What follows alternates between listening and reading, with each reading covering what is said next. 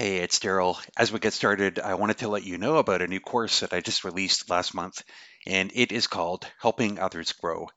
And if you are interested, I want to give you a special coupon for podcast listeners, and the code is podcast21, podcast21, and that will get you $10 off the course Helping Others Grow. If you're interested, go to gospelforlife.com and you can find out more information there. Okay, that's it. Let's get started. Welcome to the Gospel for Life podcast. We help churches make disciples. And now, here's your host, Daryl Dash.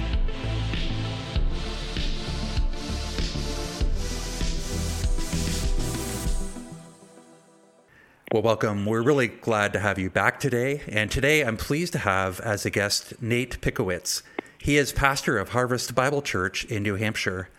And he's the author and editor of several books, including Reviving New England, Why We're Protestant, and The American Puritans.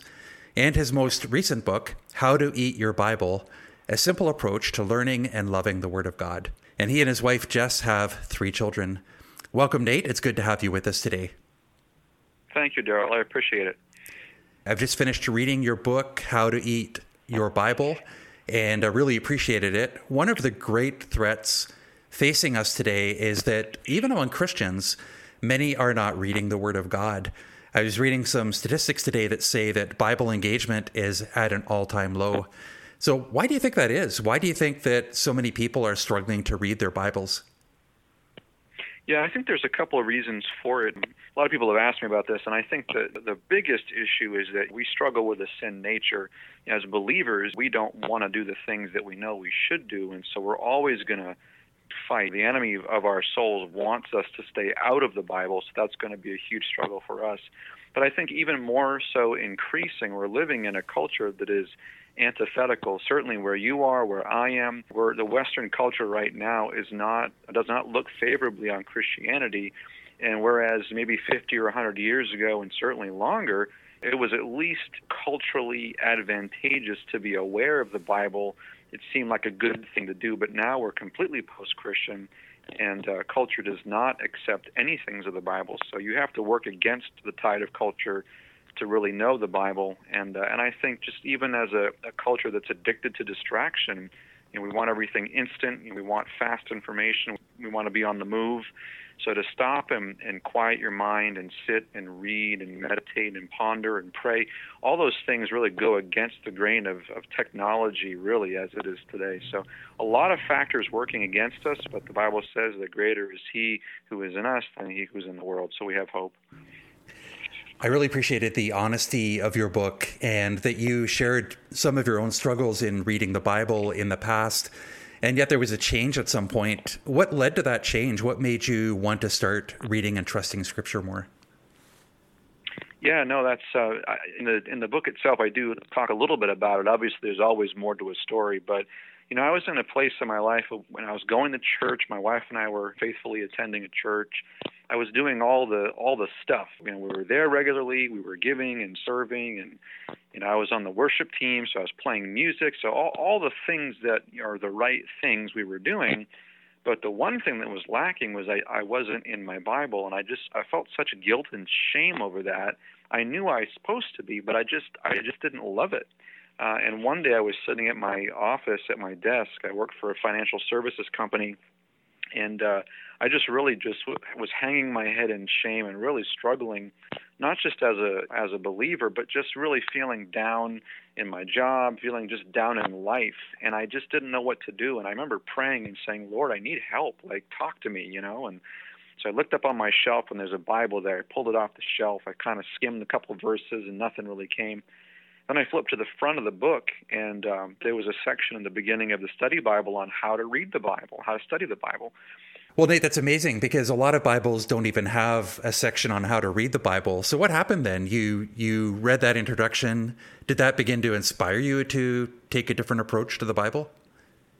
Yeah, so in the introduction, it was encouraging a slower process of reading each book of the Bible multiple times. And so it was encouraging a single Bible study approach. And so I went and I found the shortest book of the Bible I was aware of, and that was Titus.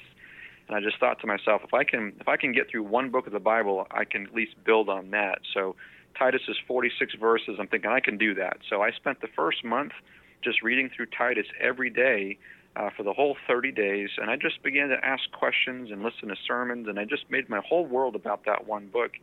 And it kind of began a pattern of doing that sequentially through other books of the Bible. So I think what really changed is the Lord sort of opened a door, and it was almost as if he was saying, this is possible, you can do this. And all of a sudden I just felt a weight lifted off my shoulders. I'm like, wow, I really can know the Word of God, and I got excited. So I just wanted to share that excitement with other people and encourage other people that this is possible. You can get into your Bible and learn it and love it. I typically have followed a 1-year Bible reading plan, and there's nothing wrong with that. I remember one year I decided to adopt a program of reading it over 2 years, and I was amazed the difference it made. It just felt like I wasn't rushing as much. I had the time to stop and really think about what I was reading. So I know you're not opposed to reading the Bible in 1 year, but could you explain some of the benefits of taking a slower approach to reading through Scripture? Yeah, no, I'm glad you made the point that you did, because I definitely don't want to disparage anybody who wants to read the Bible in a year. It's worked for a lot of believers for years. But I think, like you said before, I think sometimes we can feel pressure if something happens and we get sick one day and we can't get into our Bible, or we get lost in the process, that somehow it destroys the whole thing for us and we get frustrated very easily. So the whole idea is to change our approach and to say it's not just a matter of getting through the Bible. The whole point is to understand it and really begin to, I use the phrase, wrap your arms around it, really get comfortable with what's there, and begin to enjoy it. And I figure if we're going to be Christians and have the Word of God, say you have 50 more years left in your life, why not get to know the Bible and really enjoy the process? So I'm just advocating for a longer-term approach. It doesn't have to be the plan that I set out, but I'm just advocating for people to slow down, take their time, and really enjoy the process. Well, let's talk about the plan that you've created. I know you're not saying that we need to follow it necessarily, but what have you done in the 7-year Bible plan, and are you tweaking it as you go along? Tell us about it. Yeah, sure. So it's a 7-year plan. I built it on the back of the MacArthur Study Plan, which is in the MacArthur Study Bible, and that was the idea of going through each book over the course of about 3 years, New Testament. And from what I researched, he had actually borrowed something like that from a different plan. So this kind of study has been around for a while. But then when I was applying the day-by-day plan, I had a hard time trying to grab the Old Testament and do the same thing. I didn't want to be doing that for a decade. So I modified that. I shortened the number of times I would read in the Old Testament just so I could get through it in 4 years. So 3 years in the New Testament and then 4 years in the Old Testament. And I think I took a couple extra months somewhere in there. But it was really just to try to work my way through it at a comfortable but yet kind of aggressive pace. I just wanted to understand. It just came out of a desire to want to know the Bible for myself. And so that's kind of the plan I built. But certainly it can be modified by the reader. I don't know your personality. We've never met. I'd love to meet you one day, but I don't know if you're the more disciplined kind. I know as I talk to people, a lot of the people who write books on spiritual disciplines tend to be more disciplined to begin with. So I'm not assuming, maybe you are, maybe you're not. Could you talk to maybe somebody who struggles to maintain a discipline of Bible reading, and what can they do to set themselves up that they can begin to succeed at this? Sure, that's a great question. So I would say on some things I am disciplined, other things I'm really not. But I'm a busy dad. I have a young family. I got 3 young kids under the age of 10, busy pastor, busy life, all that fun stuff. So even before I was in ministry, I was working crazy hours for financial companies. So I'm definitely accustomed to just the craziness of life. But it's really, I think, a matter of setting priorities. I tell people, if I were to give you $1 million to be in your Bible every single day for a year, and say I was going to say, find 30 minutes in your day, I'll give you $1 million, I guarantee people would move mountains to try to figure out how to do it. And I think that's really the big idea. It's not that you have to sit down and force yourself into hours and hours of study, but really, if it's a priority for you, or if you're desiring to make it a priority, then you'll find ways. You'll get up a little bit earlier, or maybe you'll do your reading at night or on your lunch break, or you'll be creative. And I think that's the big push is if that's something that you want to do, you'll find a way to do it. And you might have to make some sacrifices here and there, but this is the Word of God. I mean, He promises to bless that. So certainly it's worth striving after to do it. That's great. I appreciate your counsel there. Nate, you've been in the marketplace and now you're in pastoral ministry. I want you to maybe speak to some of the pastors who love the Word of God. They preach the Word of God, and yet maybe they're beginning to see it more as a source for preparing sermons, and they don't have the rich devotional life that they would like. So could you speak to them and just even counsel them on what they could do to deepen their love for the Word of God, not just as a preaching resource, but to feed their own souls? Yeah, absolutely. I mean, I struggle with that myself. I mean, that's every single day you have to sharpen yourself as a pastor because, yeah, you can very easily fall into using the Bible as a resource book. But, you know, honestly, Daryl, I've gone through seasons where it's more of a struggle than other times, but I've just tried to make it more enjoyable lately. And ever since I completed that study plan, I've sort of slowed back down a bit because I don't want to just keep burning myself out on aggressive plans. But I've slowed down, and I've really tried to take a different approach even in this season of life where I might do more of a topical study, or I'll focus back in on one book, or I'll go back to a book that I wish I could have spent more time. I think the big thing is just challenging yourself to do something that has nothing to do with your ministry. Maybe ask a burning question, like right now I'm reading about Elijah. I just really want to know more about him. I want to know about him as a model of faith. So I'm spending a couple of weeks just in 1 Kings 17 and 18, just trying to get his story and have some fun. I think that's the big thing, is to remind ourselves that this is enjoyable and be creative with how you do that. So it is a challenge, but I think it's a challenge we can overcome. That's great. I also wanted to ask you, as a pastor, you know, you're a pastor, I'm a pastor. It really is our heart that all of our people are in the Word of God. And I want to ask you to speak to a local church pastor who's trying to figure out how to encourage his people to read the Bible. What advice would you give to stimulate an appetite for the Word of God among his congregation? Yeah, I mean, that was the reason that I wrote the book is, I mean, when my own congregation were coming to me and saying, hey, you know, do you have any tips on how to study better? Do you have any plans? And I would try to give them good resources, but everything I was finding was either really dense theological or hermeneutics textbook, or it was something that was just too light, and I wasn't tracking with it. So that resource that I put together, that was for that purpose, to try to reach those people. But I think on a broader scale, I think how we preach is going to dictate and even help how they study and learn. If we're pastors who are committed to the faithful exposition and teaching of Scripture, if we make our whole ministry about giving the truth of the Scriptures to our people and really helping them, not that you have to labor for weeks and weeks and weeks on one little verse, but to give them the whole counsel of God, if we do that faithfully, that's going to open up an appetite for them, and then just pray for them. Lord, give these people an appetite for your word.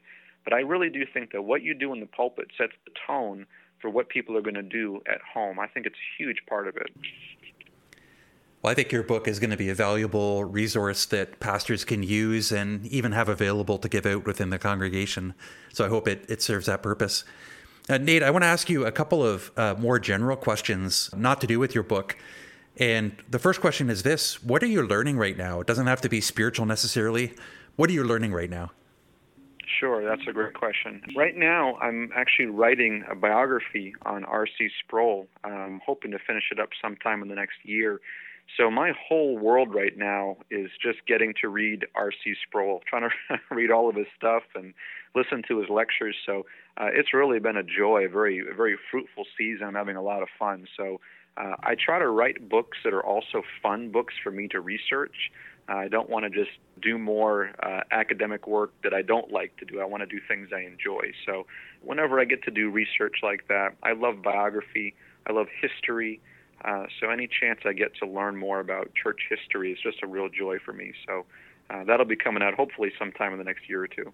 Did you ever have the privilege of meeting R.C.?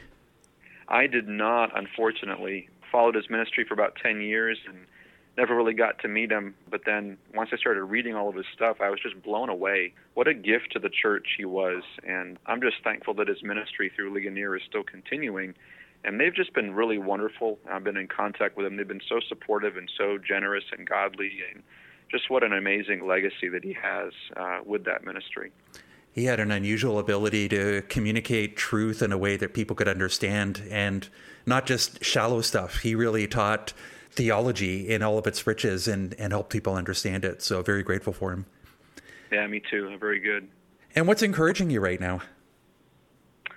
I would say that's probably where I'm at right now. I think what's been the most encouraging is just the opportunity to learn, taking great encouragement from our church right now. We're in a pretty remarkable season. We're just seeing things change.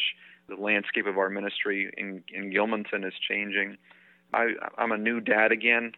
I've got a 5-month-old baby, so to be 41 with a brand new baby it's a different kind of a thing, but it's been such a joy. So really just enjoying the simple graces of life right now and trying to learn how to do that better. I think it's very easy for us to power through and miss the small things, but I'm just trying to learn to be thankful for what God gives me in the normal moments of life. So that's been a real encouragement. Praise God. And no doubt, like me, you're looking forward to spring coming and be able to enjoy being outside a bit more. Yeah, I mean, I'm sure that you guys probably have snow up there. I mean, we've got probably about a foot on the ground right now, something like that. Yeah, we have a dusting. We're in the city, so it always melts. I wish we had more, actually. But it is so good to talk to you, Nate. I am deeply appreciative of your book. And now that I know you, I'm going to be following you and looking for your other books. So really appreciate this one. I think it's going to be a gift to the church. So thank you for joining us today. Thank you, Daryl. Really appreciate it, brother. God bless.